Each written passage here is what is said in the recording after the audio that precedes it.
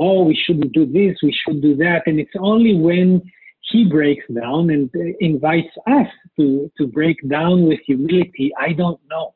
Please show me, and as long as we're full of ourselves, there's no latitude, no flexibility, no openness to receive the teaching.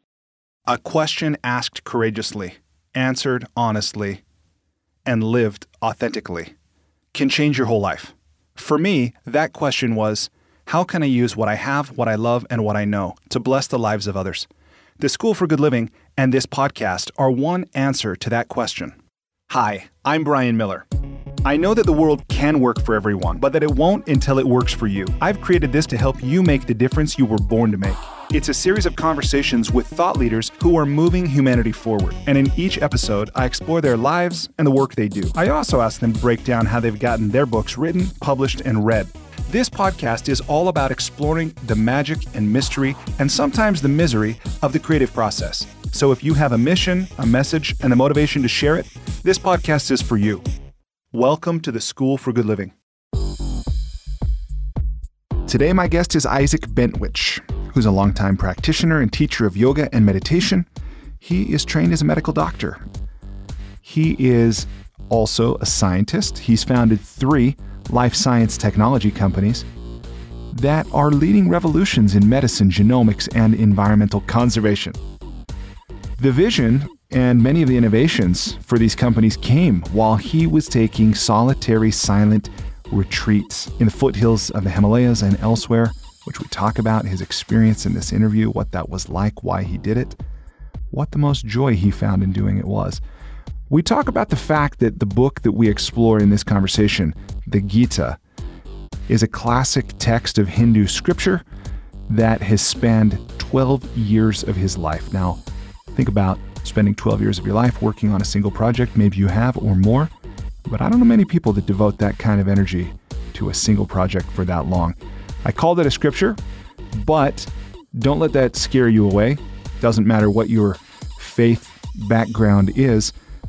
When you see the list of people who attribute incredible breakthroughs and improvements in the quality of their life, people ranging from Beethoven to Leonard Cohen, Goethe to Carl Jung, Schrödinger and Oppenheimer, and Emerson and Thoreau, Gandhi, Chopra, Michael Singer, Eckhart Tolle, Yogananda, so many people have talked about how incredible this timeless text is.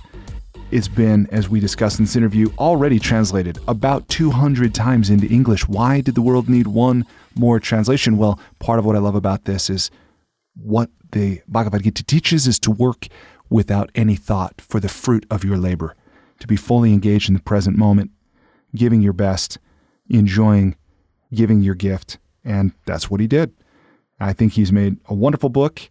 I think we have a great conversation. We do have this conversation over the telephone from his location in Israel. So there was a bit of a poor connection. Some parts might be a little bit hard to hear, but I think it's worth the effort. Not a lot of effort, but try it out. With that, I will just say that in virtually every area of this conversation, there's something to take away. Isaac is a soft-spoken person. He's not going to shout at you. He's not going to try to convert you, but through his life experience, and I believe the wisdom he's attained through his own meditation and self-work and the kind of dedication that it takes to work on a book like this and put it out into the world for the benefit of others, I think you stand to take away a lot of benefit from his work. I hope you enjoy this conversation with my new friend, Isaac Bentwich. Isaac, welcome to the School for Good Living. Hi, Brian. I'm delighted to be here. Isaac, will you tell me, please, what is life about? Straight to the point.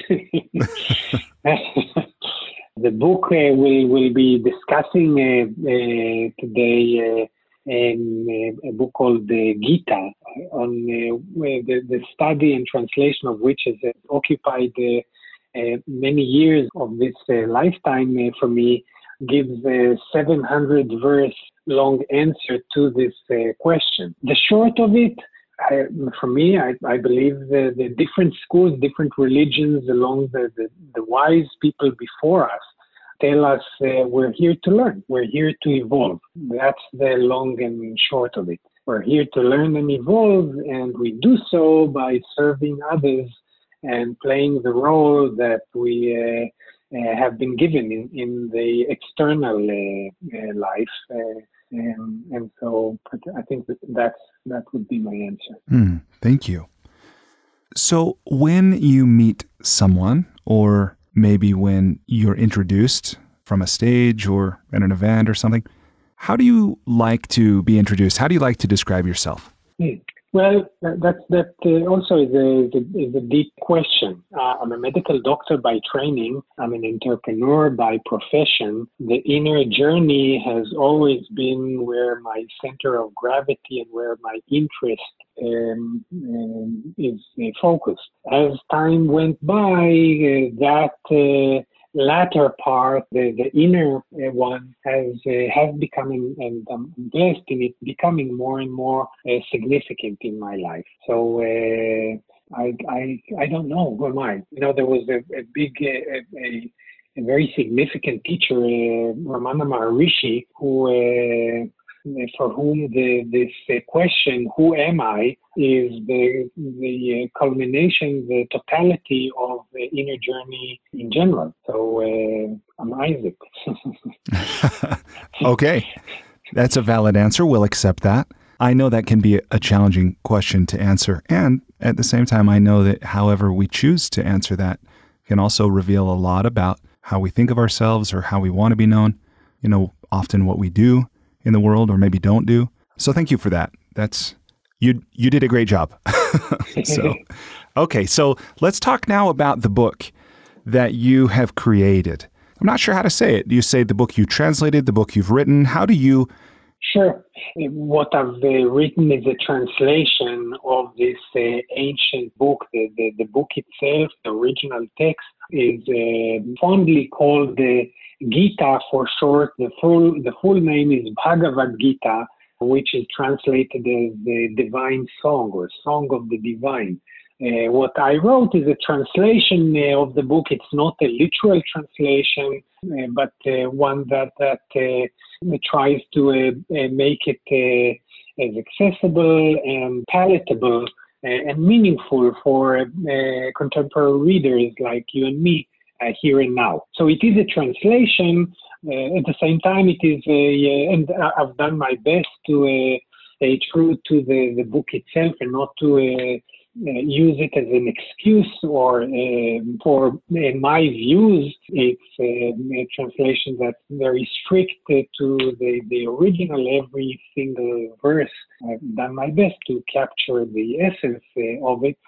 But since it's a poetic translation, one of the unique aspects of it has been recapturing in English the original meter and rhyme of the Sanskrit original. So in a sense, it's also writing a poem, a 700 verse poem. So it is a translation, but certainly a literary task in its own right. So this translation, as you just said, a 700 verse poem, and I understand that you devoted 12 years of your life, or at least some portion of 12 years of your life, to translating this poem. That is correct, yes. Perhaps to give a bit more background here, I first met the Gita. As I mentioned, I'm a medical doctor by training. When I was back in medical school in 1985, I met the Gita first. And I met it when I was doing a month-long intensive yoga and meditation teacher's training course. Here in Israel, I'm a native of Israel, travel a lot to the U.S. and I've worked in the U.S., etc. But Israel is my home country. When I did this month-long course, it was a very significant experience for me, and I liked everything, almost everything about it very much. The yoga, the meditation, there was some philosophy, which was okay by me. The one thing that I really hated was the Gita. There was an hour a day of a class on Gita, and for the life of me, I'm very much connected to my Jewish roots. I have deep connection to Christianity and deep respect to Buddhism and Hinduism, etc. For the life of me, I could not relate or connect to the mythology and this whole bloodshed thing, the war that's about to, the story seems at first glance seems to be about. Yep. But for the benefit of our listeners who might be like me before college, because I didn't know about the Gita until my late 20s, when I was an Asian studies major and it was a mandatory reading in one of my courses, but I had no idea what it was. How do you, for people who might not be familiar with what this book even is, will you take just a few moments and describe it? Yeah, sure. We're getting ahead of myself. No. That's where I asked you to go, so thank you. So the Gita is one of the world's most famous spiritual texts. It's on the same caliber as the Bible and the Quran, and about as popular. It's a text that dates back at least 2,500 years back, and summarizes or touches upon the more ancient teachings from India that are 5,000 years old. So it is a brief text that, as we said earlier, talks about the most deep questions in life. What is the meaning of life? What are the paths to happiness? The text itself is a dialogue between a spiritual seeker, an Indian prince called Arjuna, and his teacher, his master, Krishna is his name, who is also his friend, his charioteer, and no less than God incarnate. And so it is a dialogue that takes place at the battlefield. The prince is being attacked by vicious family members who are out to kill him. It's always family, isn't it? It's always family that's out to get us. Family, yeah. They talk about going back for the holiday. So there's these are family relatives that are not only making his life miserable, but actually want him dead. And he's distraught, obviously, being a pacifist by inclination and not a violent man, doesn't know what to do. Should I fight and kill them? Should I not fight and die myself? And he turns to his friend, his charioteer, and as I said, God himself. And so it is there that this afternoon chat with God begins. Imagine the situation. If you had an opportunity to have this nice chat with God, hey, God, tell me, what is this world about? What's the meaning of life? What's the story here? That's what the Gita is about. And from there follows a dialogue between master and disciple, a dialogue which is timeless, which is not related to any religion or belief, but rather a sort of a common ground for all religions, paths, and schools of thought of the inner journey. Yeah, thank you for that overview. And before we go back to the story you have in process with us, I just want to also say and acknowledge you as a medical doctor for studying yoga. I sure wish that more of the physicians in the United States were also yoga practitioners, for what it's worth. I wish. Yeah, for me, it has been and continues to be a journey. I studied medicine, and I actually then studied Ayurveda, which is the Indian school of medicine, sort of like acupuncture, like the Chinese medicine, but related to yoga. But as time went by, I more and more the themes of the Gita, and as a physician as well, my interest gravitated more towards the medicine of the soul and not just of the mind and body. That's beautiful. That's very beautiful. And I'm also really curious when you said that you had your first encounter when you first met Gita, the Bhagavad Gita, yeah. that you didn't like it very much. I'm reminded of the Hollywood formula for every romantic comedy, pretty much every romantic film, is that the two lovers don't end up liking each other at the beginning.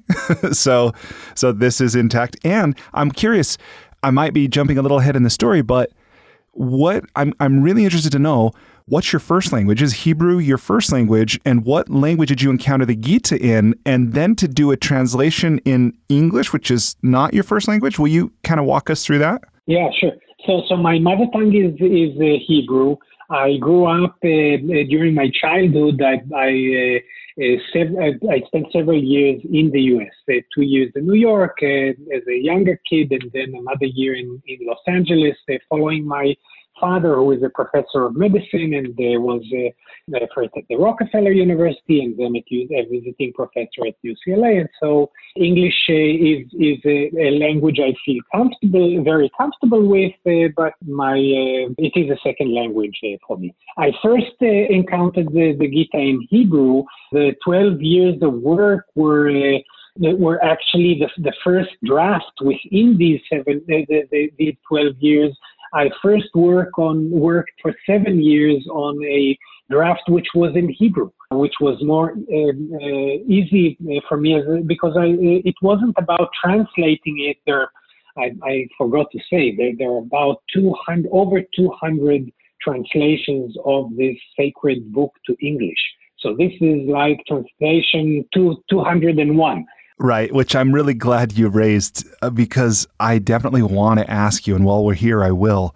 Why did the world need 201? Why did it need one more? Why make this book?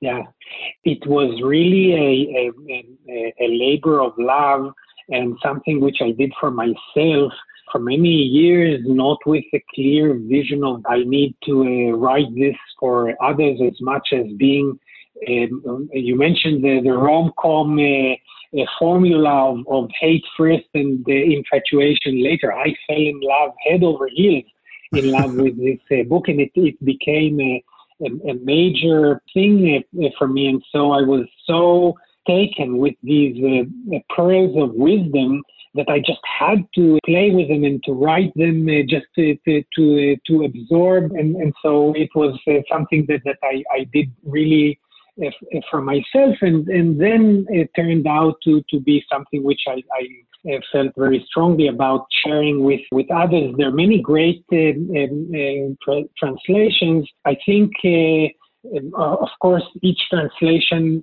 reflects the viewpoint of the translator. My goal was viewing the Gita and making it as accessible as I can, perhaps better than other translations, as a guide, a handbook for this inner journey. And as such, peeling off the layers of mythology which irked me when I first read the Gita, and putting it in on the one hand in as simple and clear language as possible, with the urgency that is so typical of the Gita, and with this melodiousness. Many people don't know, but the name Gita is actually song.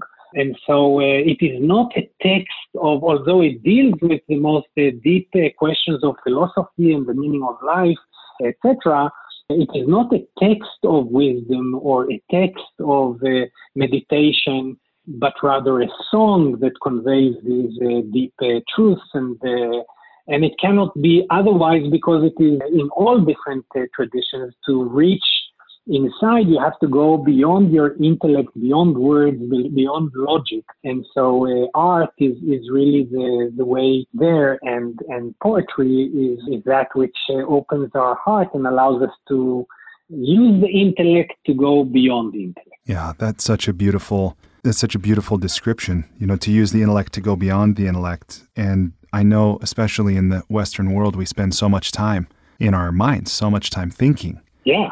That to even have the thought to go beyond thought is somewhat strange, perhaps, but of course not strange at all in some Eastern traditions. And what you said about this being like pearls, and you talk about this toward the end of your book in the translation, I really love that, where you say that you did your best to smooth these pearls of wisdom so that they harmoniously roll around in your mind doing their work. This is actually since this is a text. Again, I respect different translators, different readers can approach this and can benefit and enjoy this very special book for different ways, for its aesthetic beauty, for its historic value, for its religious aspect, for its philosophical brilliance. The real gold for me is in that this is a practical guide as you scale the summit of your inner self. This difficult ultimate journey inside, this is what the book is about. And so this is not just nice sounding words. It's a book. These are verses that are meant to be meditative. They're meant to, and they do roll around in our mind. This translation or that translation, it doesn't matter.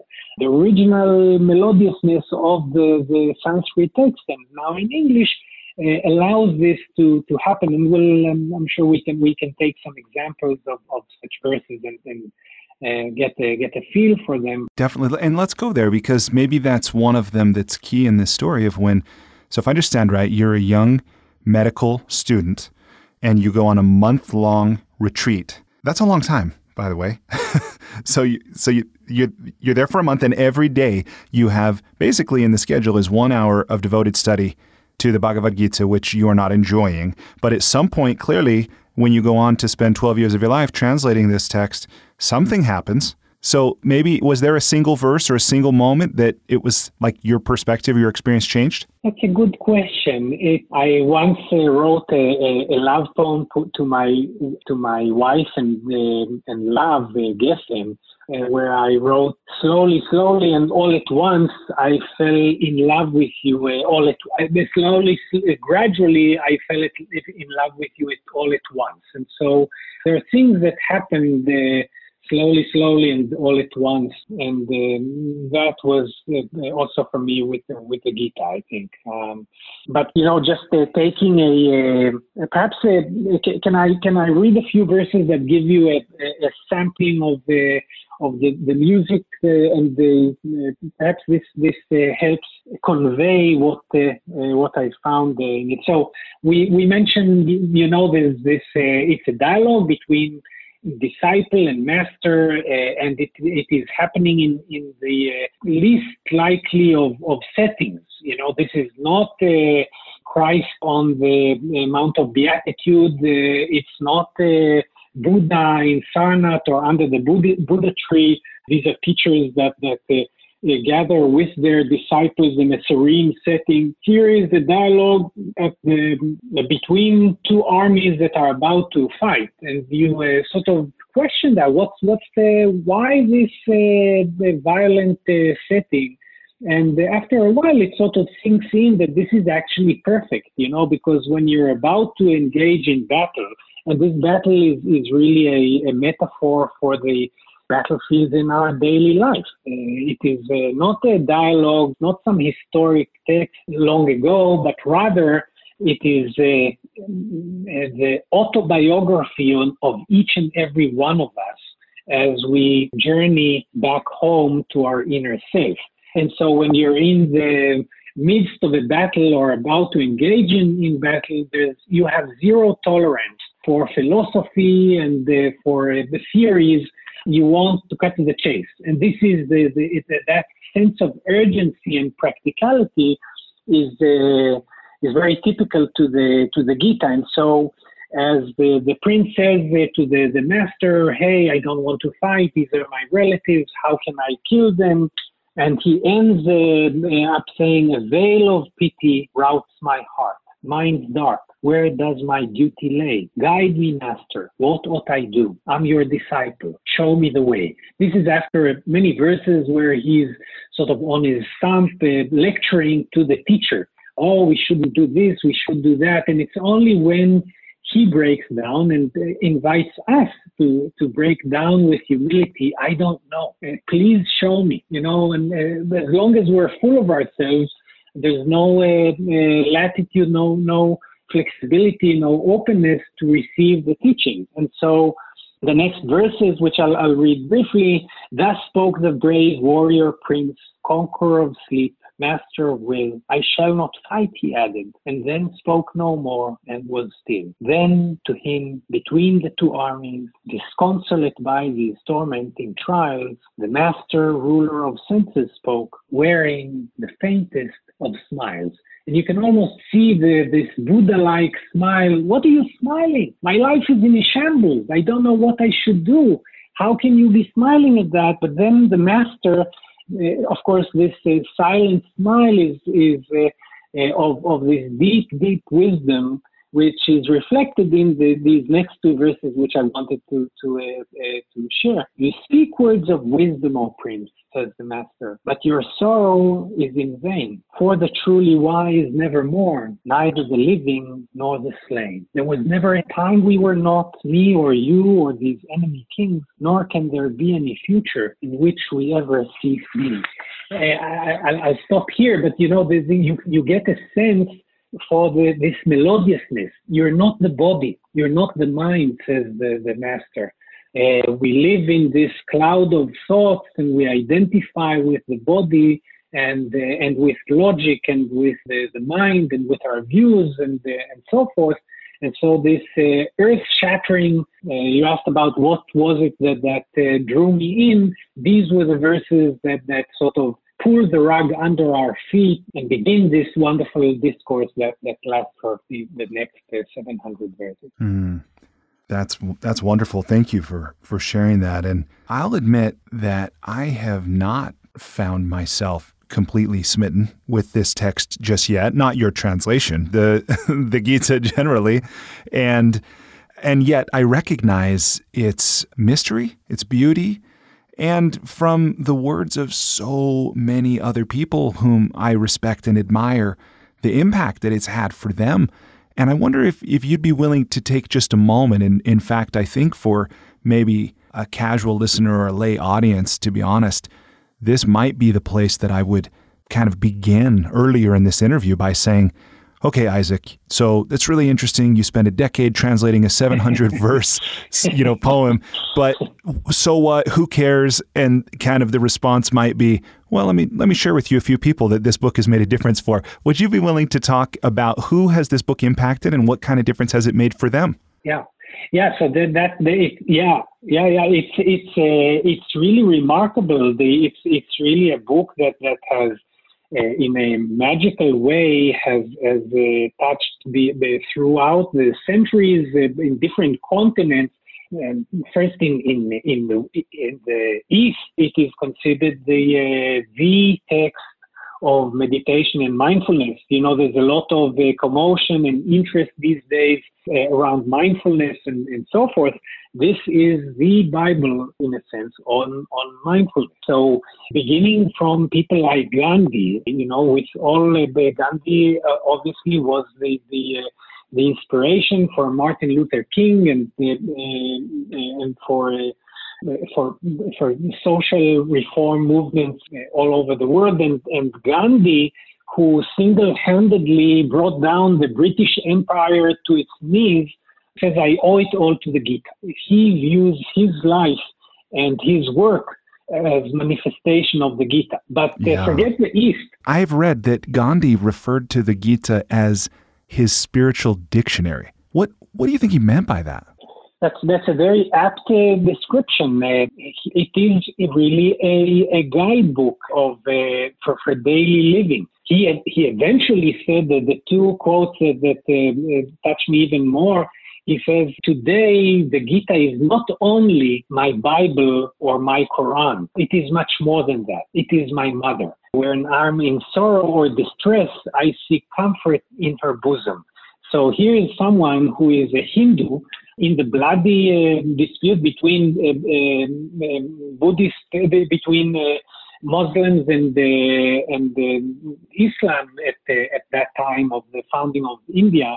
And he says this is not only my Bible, which he loved, or my Quran, it is my mother. But, beyond and so a dictionary for living, yes, it is a book which helps us tap our own inner wisdom, not as some external doctrine, a dictionary in the sense of, okay, look up fatigue or anger or whatever, and you'll find a recipe what to do, but rather as something that beckons you to listen to the inner voice of your soul, which has this wisdom of daily living, how to live here and now.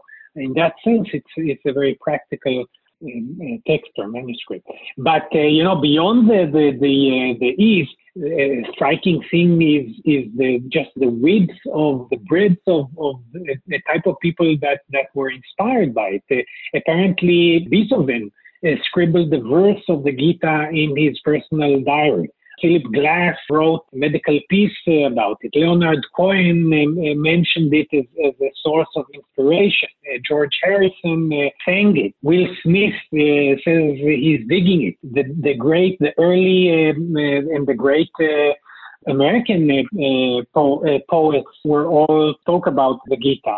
But beyond that, the physicist of the theoretic of quantum physics, Schrödinger, and the other founders of quantum physics were taken by this the philosophy that the Gita manifests. Robert Oppenheimer, who headed the Manhattan Project, the project of developing the atomic bomb, even went to as so far as to study Sanskrit so that he can read this book in its original and kept a copy at his desk. And the list goes on and on, from the greatest philosophical, spiritual teachers to physicists to creative minds throughout the ages. These are all people that found the Gita a source of inspiration and light. And not insignificantly, some other folks, that are in line with who you're speaking about, but Deepak Chopra, Michael Singer, Eckhart Tolle, some of whom have also blurbed your book, which is fantastic. Larry Dossey. That's pretty awesome. So thank you for sharing that. And I hope, and I suppose that I asked that first in an attempt to serve the listener, because I know that every one of us is attempting to find a deeper, richer, more meaningful quality of life. And we're kind of got our feelers out, most of us, pretty much all the time. And it's not that we're necessarily looking to abandon or move away from, any of our current beliefs or traditions, yet I think we all acknowledge there's pretty much always room for improvement. And if this is something that might benefit you, if you're listening to this, I highly encourage you to pick it up. And specifically, this translation, I mean, as you mentioned, as Isaac mentioned, there's a lot of great translations that have already been done or celebrated and well respected.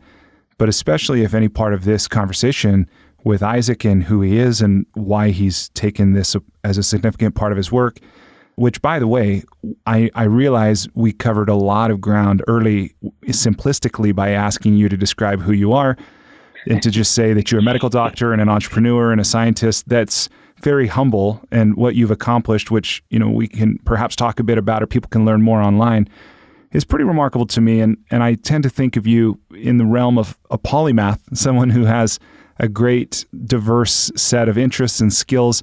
And the fact that you would create this and then share it is really wonderful to me. And in fact, I'm inspired very much to revisit the Gita through your translation. So anyway, a few thoughts and invitations there. So thank you. Yeah, thank you. My life has been very fortunate and exciting in that, as you've indicated, I trained as a medical doctor and then got drawn into high tech. I founded and led 3 technology companies over these past 28 years. I was fortunate to see each one of them become world leader in its respective narrow fields, from medicine to genomics to agriculture and nature conservation. So I've done interesting things in my life and have been very fortunate to be working with groups of wonderful, very talented, brilliant people that led revolutions in these different fields. And all along, yoga and meditation and the religion in its spiritual aspect have always been the innermost, perhaps the drama behind the external one. And so for me, the work on the Gita, which I'm passionate in sharing, is because it weaves in, I've seen it in my life and in the life of students that I've shared this with. It is really a powerful invitation to change our lives and to accelerate for those of us interested in that which is beyond the mere external success, as well as for those interested in the external success. The Gita is a very, very powerful, profound invitation for profound change. And so I've witnessed it in my life.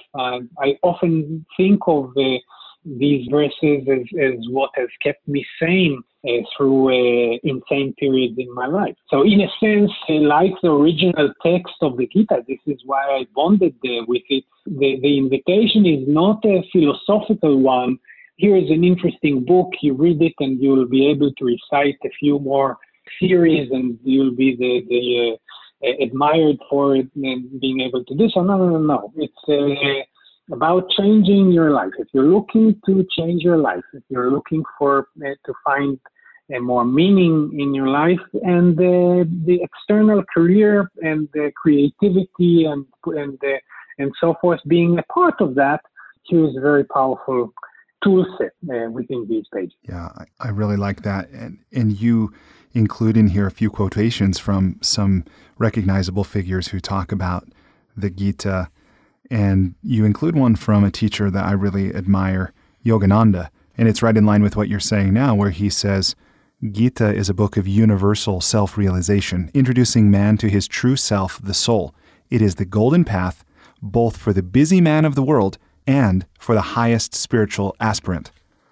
So not just, like you're saying, not just philosophy or, spiritual concepts without any foundation, but things that it sounds like can really help us in our day-to-day life. Yes, and one of the great disciples of Yogananda in our generation, Michael Singer, author of the Untethered Soul and the Surrender Experiment.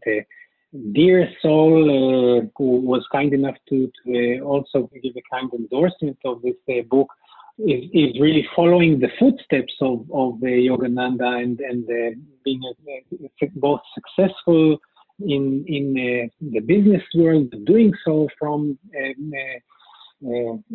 strong groundedness in this inner journey, and the Gita is a great accompanying for those of us that want to follow in this direction. Yeah.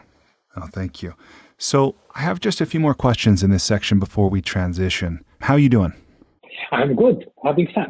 Okay, good. Okay, so I have at least three more questions that I want to ask. One is about Sanskrit. I love language. I'm fascinated by Sanskrit in particular. I visited India a few times now. I understand there's something like, I don't know how many languages and dialects, but probably approaching at least 1,000 on that subcontinent. Very interesting. And so I'm interested to get from your experience about Sanskrit and about, I don't know if you call it ancient Sanskrit or something, because I've heard something to the effect that Sanskrit, and maybe some of this is romanticism or idealization or something, but about something about how it's a pure language and it's beautiful and it has a spiritual quality, and there's something else, like people, that it's remained unchanged. I guess that's pure. And so I'm interested to hear, like, when Oppenheimer learns to read Sanskrit, I've certainly heard people learning to read German, to read whatever, Nietzsche or Goethe or whatever. But what was your experience like of learning it? How hard is it? What would you say to someone else who was thinking about it? And just generally, so there's a lot of questions there, but just will you talk about Sanskrit for a bit? Sure. So Sanskrit, first, I'm not a Sanskrit scholar. I did this translation. I've learned rudimentary Sanskrit, so I can read the letters and I can understand, can follow and see certain words and so that was very helpful. But I actually, since this is a text that has been translated by masters, including several word-by-word translations, I actually worked from English from translations that had the translation and commentary, for example, by a master called the Swami Shivananda. I consider a teacher of mine, passed away in 64, I think. So I worked from English translations that and don't purport to be a Sanskrit scholar. Sanskrit is a holy language in a sense, like Hebrew is, in that, like any language, it has many different meanings for and more than other languages. And again, like Hebrew, every word has different meanings and connotations, which is why in the translation, by the way, I went along with not trying to become a master of the language itself, but rather relying on the interpretation of the realized masters, and then just focusing on making it accessible and to a contemporary reader. The melodiousness of the Sanskrit and the mantras, the energy that is there within the sounds of this language are unique. And the goal with this translation has been to try and recreate, since learning it is something that for most people is beyond the scope. Learning and being able to understand the verses in the original is something that for most people, myself included, was not realistic. And I was taken by this analogy, metaphor that you mentioned earlier of these rolling pearls. As you read these verses, and even a few verses, you get the sense of how they really roll around in your mind. And so smoothing them and presenting them in English, in a language which we feel comfortable with, again, taking us away from intellectualization. This is a very important theme that I suggest we sort of let it linger in our mind. The intellect, we tend to over-intellectualization. We all know that. This is our culture. The invitation is, and so we're junkies of words and theories and then the concepts, etc. And even when we go to a spiritual path, then immediately, Sanskrit, well, maybe I learn it. Oh, what's the meaning? Well, this is mind speaking. And so when we let the simple, Khalil Gibran once said, if you want to be close to God, don't be a solver of riddles. And this is, it is that simplicity which the invitation here is to follow. So that's some thoughts on Sanskrit. Wow, thank you for sharing that. I would love to know if you ever engage or have ever engaged in bibliomancy using this text. That might not be a term that you would call it, but I know it's not uncommon. In what? Sorry, in what? Something that I've heard referred to as bibliomancy, which is, maybe that's not the term that you would know it by, or maybe appropriate to call it this, but this idea that when you're looking for the answer to a problem or a challenge, or you're just looking for inspiration or guidance, that you hold that image in your mind, flip through the pages of the text, settle on one without looking, and see what kind of insight or guidance that particular passage might provide. Do you ever find yourself doing that? First, I thank you. I did not know the term, so thanks for educating me. Yeah, sure. The almost each verse in the Gita is a mantra, is sufficient food to meditate on, and a dear teacher, you may know, Ekanath Iswaran, lived in San Francisco and was also a keen teacher of the Gita, pretty famous of the people that brought this philosophy to the West. He spoke about passage meditation, meditating, and then within meditation, using a verse or a theme to focus on it. And it may be a theme from one of the scriptures, and the Gita is an excellent source for these. When I teach the Gita, I usually do it around a verse a day, and letting that verse sink in, and within the peacefulness of meditation, revisiting that thing. So back to your question, opening the book, whether you go methodologically or whether you open it by chance, let the intuition pick its verse, that's a very powerful approach. In fact, we spoke about Gandhi earlier, and at the beginning of the book, I used a quotation from Gandhi. It says, actually, it was at the beginning of the book, and then I moved it to the before chapter 18. I've got this on page 213. Yeah.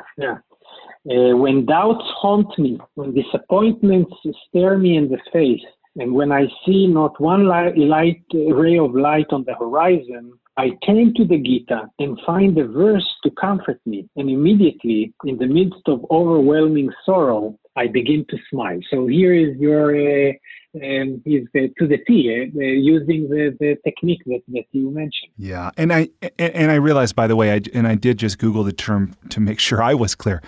Technically, bibliomancy refers to attempting to use a text to foretell the future. So it's not quite the same, but I wondered, and I appreciate your response of telling me, how you've used it in Eknath, Eswaran, and Gandhi here. But yeah, I wondered. I know some people in every faith use a similar thing where they attempt to maybe let their intuition or a higher power guide them to a passage independent of their rational mind. And it's interesting. So thank you. Cool. Okay. The last thing that I want to ask you about, I've been really curious about a concept I've heard of in Japanese and in Chinese, kind of a Taoist concept, this of non-doing. Some people refer to as wu wei, effortless action, spontaneous right action, this kind of thing. And I know that we often attempt to use words to describe experiences and phenomena and things like that without, sometimes for me at least, without much success. But I'm wondering if you'd be willing to talk at all, either from your own experience or maybe anything that the Gita points to about this. Does that question make sense? Yeah, sure.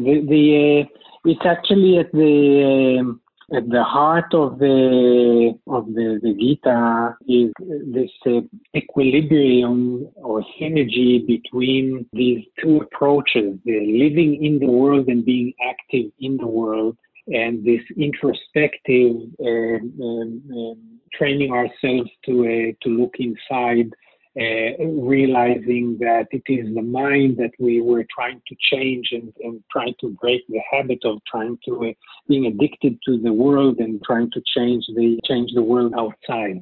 The whole Gita is really revolving around that which you've mentioned. There's a verse that says the action within inaction, and in action that action contains, one who realizes this is wise, or something like that. We tend to identify with our body and to live a very active life with not much awareness of the mind. And so when you practice yoga, hatha yoga, you get more in touch, and when you meditate and whatever path you take, you get more in touch and train yourself to find quiet even when the body is in motion. Think of it like, as an analogy, think of Tai Chi movements, right? The body is moving, but there's a stillness within. Or you're jogging or biking, so you're going through these rhythmic motions, you're sweating, you're exerting energy, or you're washing the dishes, or you're whatever you're doing, changing the diaper, or your body is engaged in work, and you're finding inner silence, and you could envisage the opposite picture. You may be sitting still. You may have purchased a house that's on a serene nature, and but your mind is in turmoil. So what good is that done? So that art of living wisely, not ignoring the world, not retreating from it, but using the short retreats and the practicing of the mind, so that both things are true, that we learn how to live The New Testament, the Christ reminds us be in the world, but not of the world. So that is the theme that is very much the theme of the Gita itself. Yeah, thank you for sharing that. I'm continuously fascinated by understanding other perspectives and experience with that, and that's really helpful. So I appreciate that. Okay, so let's turn our conversation now to the enlightening lightning round. Again, this is a series of 10 questions that you're welcome to answer as long as you want. For my part, my aim is to ask the question and kind of step aside. This first one, by the way, is a reference to the film Forrest Gump. Did you ever see that film? Best Picture, I think, in 93. I'm probably due to rewatch that film. I think it's pretty special. But anyway, okay. Yeah. So now that I've primed you for what the question is, I'll give you the rule. So the rule is, please complete the following sentence with something other than a box of chocolates. Life is like a blank. A wonderful journey. Okay. Number 2. For this question, I'm shamelessly borrowing Peter Thiel's famous question. What important truth do very few people agree with you on? That the brilliant ideas that we seem to have are coming through us and are a gift, a precious and sacred gift that is coming through us and belongs not to us. Thank you. Number 3, if you were required every day for the rest of your life to wear a t-shirt with a slogan on it or a phrase or a saying or a quote or a quip, what would the shirt say? Thy will be done. Number 4, what book have you gifted or recommended most often? That's a giveaway. The Gita. If you were to say, aside from your own translation, is there either another book or another translation? Oh, yeah. No, I did not mean it in a self-serving or not relating to my translation. Okay. The wonderful translations that I can think of several other books that are not the Gita, and so I'll broaden the answer in a moment. But excellent, moving translations. There is a Christopher Isherwood's and Swami Prabhananda is a beautiful translation. Ekanath Ishwaran is a great commentary. Many others. Other books that I love giving and that have shaped my life, Siddhartha by Hermann Hesse, Prophet by Khalil Gibran. Yes, those are both wonderful books, I think. Okay, thank you for that. So question number 5, I realize this might not be true that you travel a lot, but I'm assuming that you do, or you have. I mean, you shared with us all your time in the United States and all that. So, okay, so question number 5. So you travel frequently. What's one travel hack, meaning something you do or something you own, that makes your travel less painful or more enjoyable? Interesting. I travel light. As an aside, which is does not really the first association that I have from this question. When I first traveled to India, I was there for 7 months. I went with a very small pack. It's not much larger than a computer case, and it had a text of the Maimonides, this Jewish philosopher, physician from 1,000 years ago, that took up a quarter of the space that I had there, and another Indian text, Yoga Vasishta is its name. So more books than clothes, I guess, was the way to say it. So perhaps to take it back to the practical advice that the question was focused on, I'd say make sure you pack food for the soul and not just for the body. That's great. Thank you. So the next question, number 6, what's one thing you've started or stopped doing in order to live or age well? Started or stopped? I started bathing in cold sea. I live by the Mediterranean, so it's not that cold. But when we lived in New Zealand for 3 years, I picked up the habit of dipping in cold water. Everything is relative. So going back to Israel, I enjoy, whenever I get a chance, dipping in the ocean especially in the winter here, where I have the sea to myself, is a habit I highly recommend. Things I stopped doing in order to live better. I'm pretty committed for many years now to try and weed, to the best of my very limited ability, negative thoughts and occupation with what other people are doing, especially in a negative sense. There's enough to fix internally and very little control that we have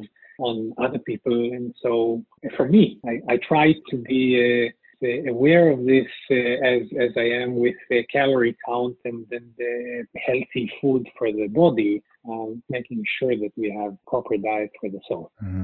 Awesome. Thank you. Number 7, what's one thing you wish every American knew? To meditate. We're working on it. You and I, we're working on it right now. That's right. Yeah. Me too. Okay. Number 8, what's the most important relationship advice you've ever heard and successfully applied? Most important or useful? I'm sure you're familiar with the work of Byron Katie. She has a great quote, which I've used here. It only takes one to have a great relationship. You. I love that. I've never heard that. I do remember when, and I love that. I never heard that. I also love when I read in Yogananda's works, and this was one of those things that I felt a little foolish never having realized this before, but when he pointed out, it only takes one person to stop an argument. That's right. I was like, whoa. It's so powerful. So powerful. And so what Byron is saying, I think is right in line with that, but a little bit of a different spin. That's really beautiful. Yeah. Byron Katie said, okay, So awesome. I don't forget this, although it's probably not for the interview itself.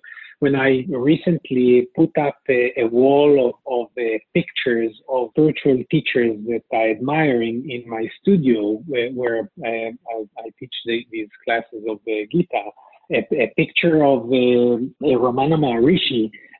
His most famous quote is inquire thus, who am I? And this is what he's known for, inquiring, who are you? But I actually added another quote there, which I just recently found from him and touches upon your question here.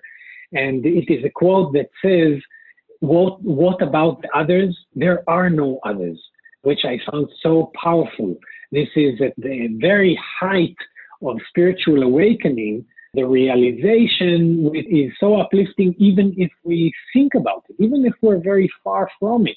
What about the others? There are no others. Yeah, here is someone who is beckoning us from the bright, full awakened state. There is only unity. There is only God. There is only oneness. Wherever the notion arises, me and her, or me and him, reminding ourselves, this is like your right hand biting your left hand. This makes sense only as long as you ignore that there is no right hand and left hand. There is no me and you. Only is there, or any word that you want to use. Not on a philosophical level. So with his beautiful gaze, the words are written beneath it. What about the others? There are no others. I love that. That's really cool. Thank you for sharing that. Okay, and number 9. So almost there in this stretch. This question. So we've talked about. What have we talked about? We've talked about aging. We've talked about love. We've talked about money is next. Okay, so aside from compound interest, what's the most important thing you've ever learned about money, or what's something you're always sure to do with it or to never do with it?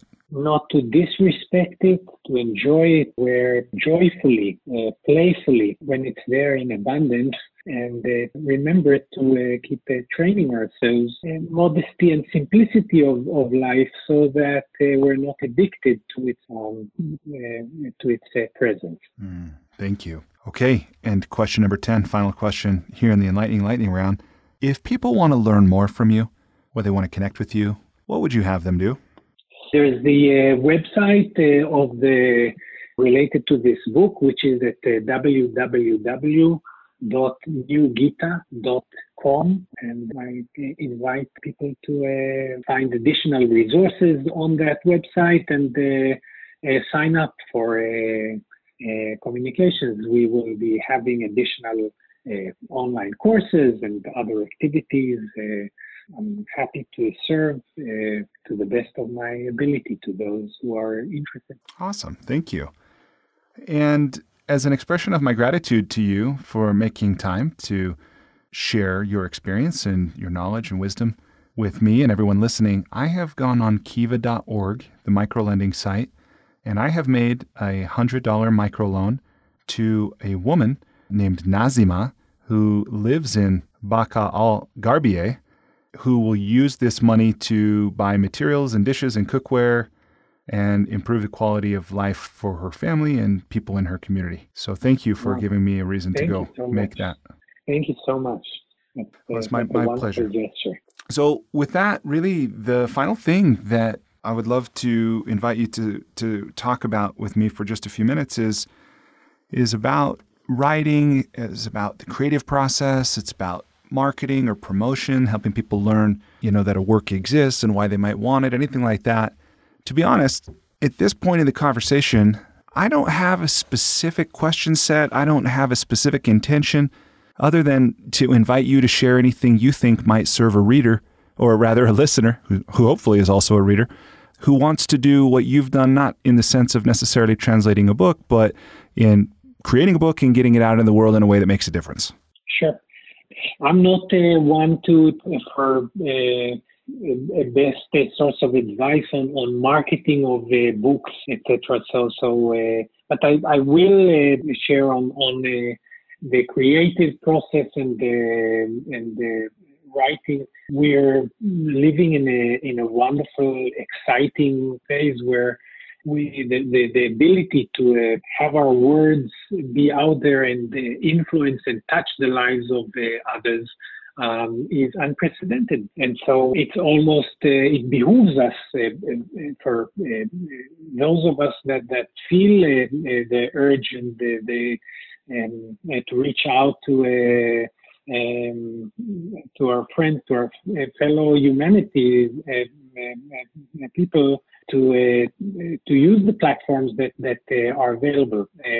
Writing a book, if you've not done it before and are considering it, is much easier on the technical side than you imagine.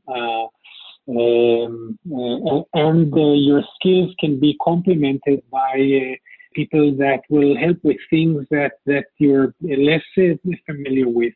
Anything from the book cover to the marketing, the advertising, of course, the electronic book, paperback book, through Amazon, through other outlets. This is all made easy. The downside, of course, is that it's a drop in an ocean with the flood of other books. But that too is a journey, and then if the passion is there and then partnering with others that will complement the skill set that you bring will be able to help with getting the word out and then sharing it with others.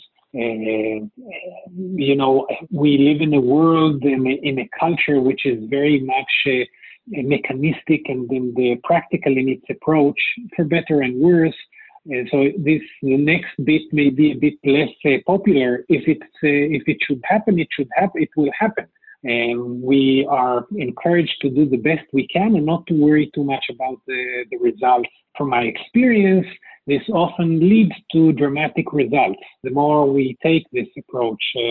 And so, lastly, I've been blessed to spend many years in the creative space, books being a part of it, entrepreneurships, starting and managing companies and projects, etc., and dealing with creative thinking in different fronts. I emphatically believe, I'm convinced, I know that the creative power that each and every one of you, the listener, listening to this, far exceeds your wildest imagination. Creativity is a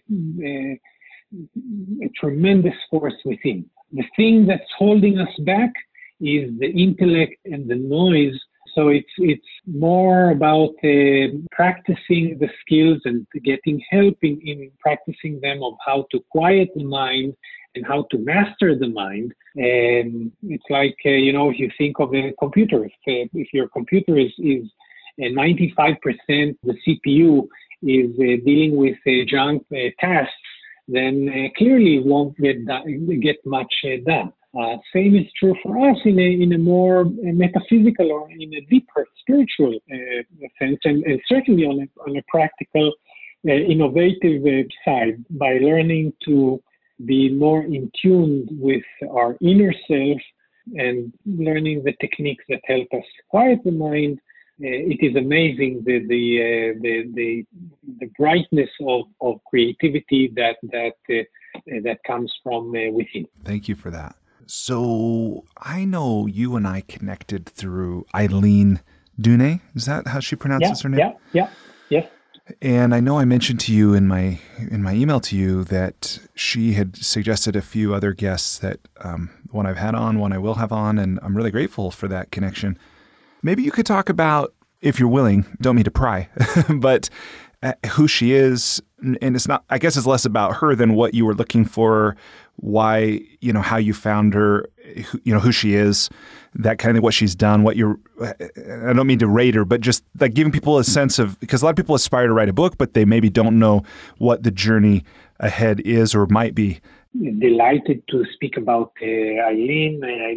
I've worked with Eileen. I know she's super busy, and so honored to have her willing to work with me, and she's been great in helping promote the book and get it onto blog posts and the interviews and other outlets within this realm of spirituality, self-help, etc. So she does other work as well. But within that, it's been a joy and a pleasure to work with, and I highly recommend her and her services. I've been introduced to a mutual friend, and it has been a great friendship and great help, which I unequivocally recommend. That's great. Thank you for sharing. Okay, so I know we've covered a lot and we've talked for what seems like a long time, but what didn't we cover that you'd like to talk about before we conclude? Is there anything that feels like, oh, we missed that, or you'd like to share before we wrap up? No, I think the one thing that I didn't say is that it came up in one of your questions. I have spent significant periods of time in meditation retreats. You mentioned the 1 month at the beginning, but I actually spent several months in solitary, silent retreat,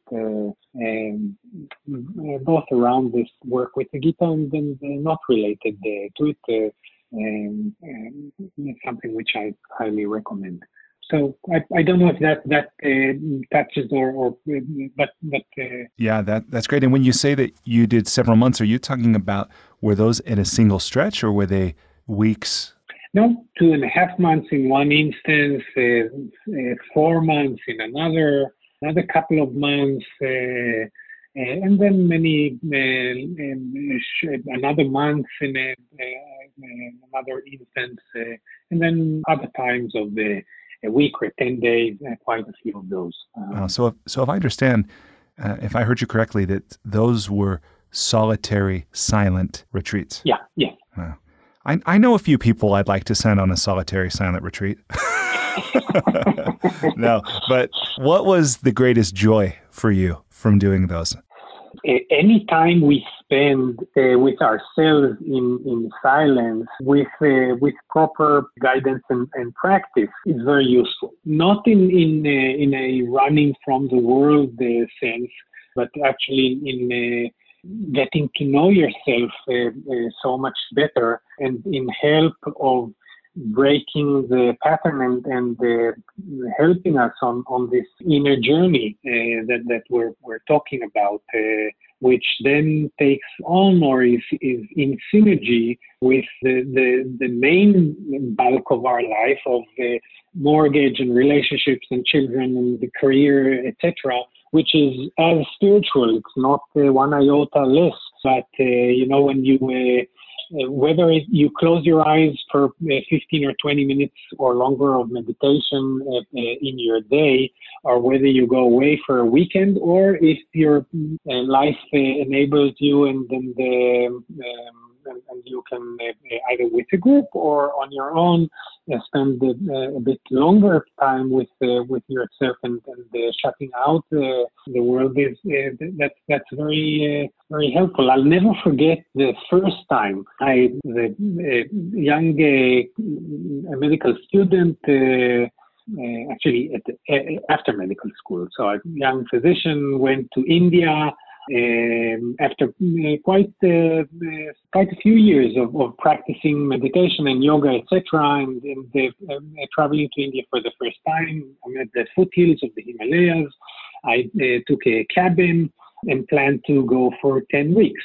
And so I took supplies for 10 weeks and was terrified of the idea of just a short time before that, even going for a week seemed more daunting than I could imagine. And I mustered the courage, and after some additional practice was going for this time. And so for a day, I scrubbed the cottage and put everything in order, and with the adrenaline pumping of putting everything in shape and so forth.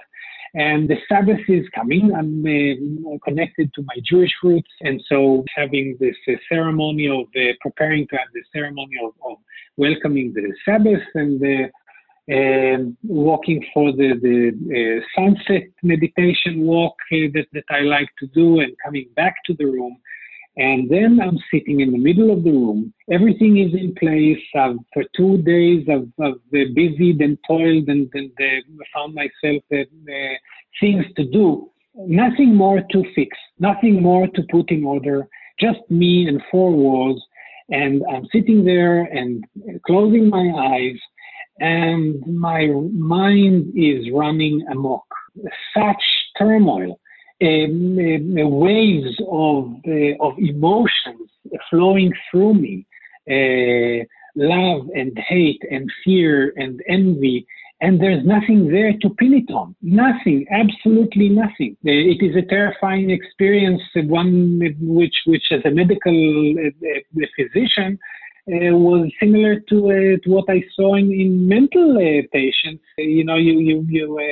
And you suddenly realize the madness with which we live normally. Only usually you're distracted. Usually there are people around you, and so when a wave of anger comes in internally, we attribute it to this guy made me angry, and so I'm going to fix him or fix the situation, etc.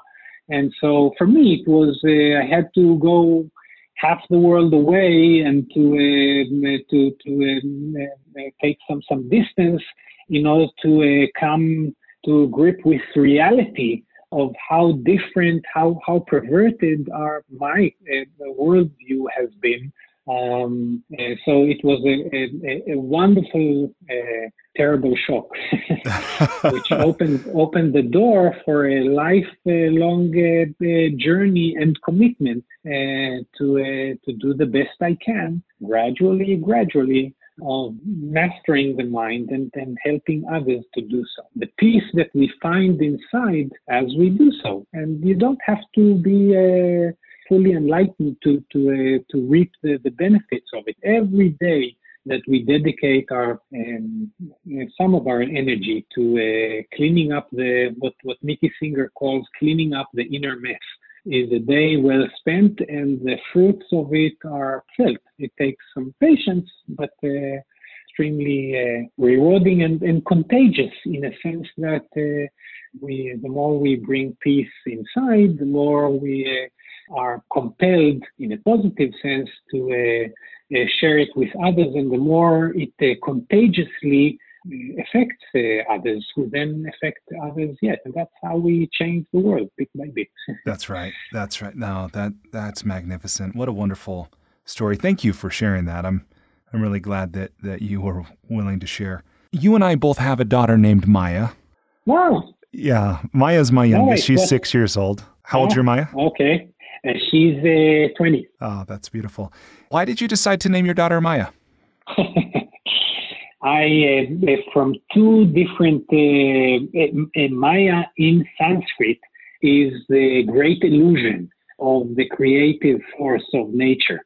So it is the beauty of nature around it. It's nature's veil with veils the divine, the unity which underlies diversity. The veil that hides it is Maya. So Maya is the creative force and the veil that beautifully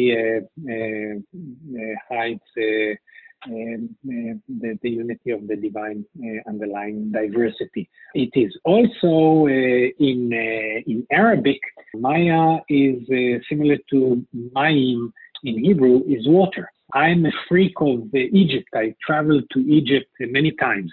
11 times. You know, I come from Israel. Egypt was at war with Israel. Then there was a peace many years back. And I love the Egyptians, and I think I have strong karmic connections from the past to Egypt. Anyway, when you travel to Egypt, and I highly recommend it, Egypt is a country within the desert with a huge river in the middle, the Nile. Endless supply of water. And so for me, this Maya, this water within the desert is sort of connected to this same theme of the illusion, the great illusion. What could be more real than water in the desert? And yet it is an illusion that hides the unity of God that underlies this diversity, the desert and the water and all of it. What about the others? There are no others, as we said before. So that's Maya. Yeah, this is something that I'm really having fun exploring some of these concepts that are very foreign to the Christian worldview in which I was raised. And, whether they're true or not, or any more true, I have no idea.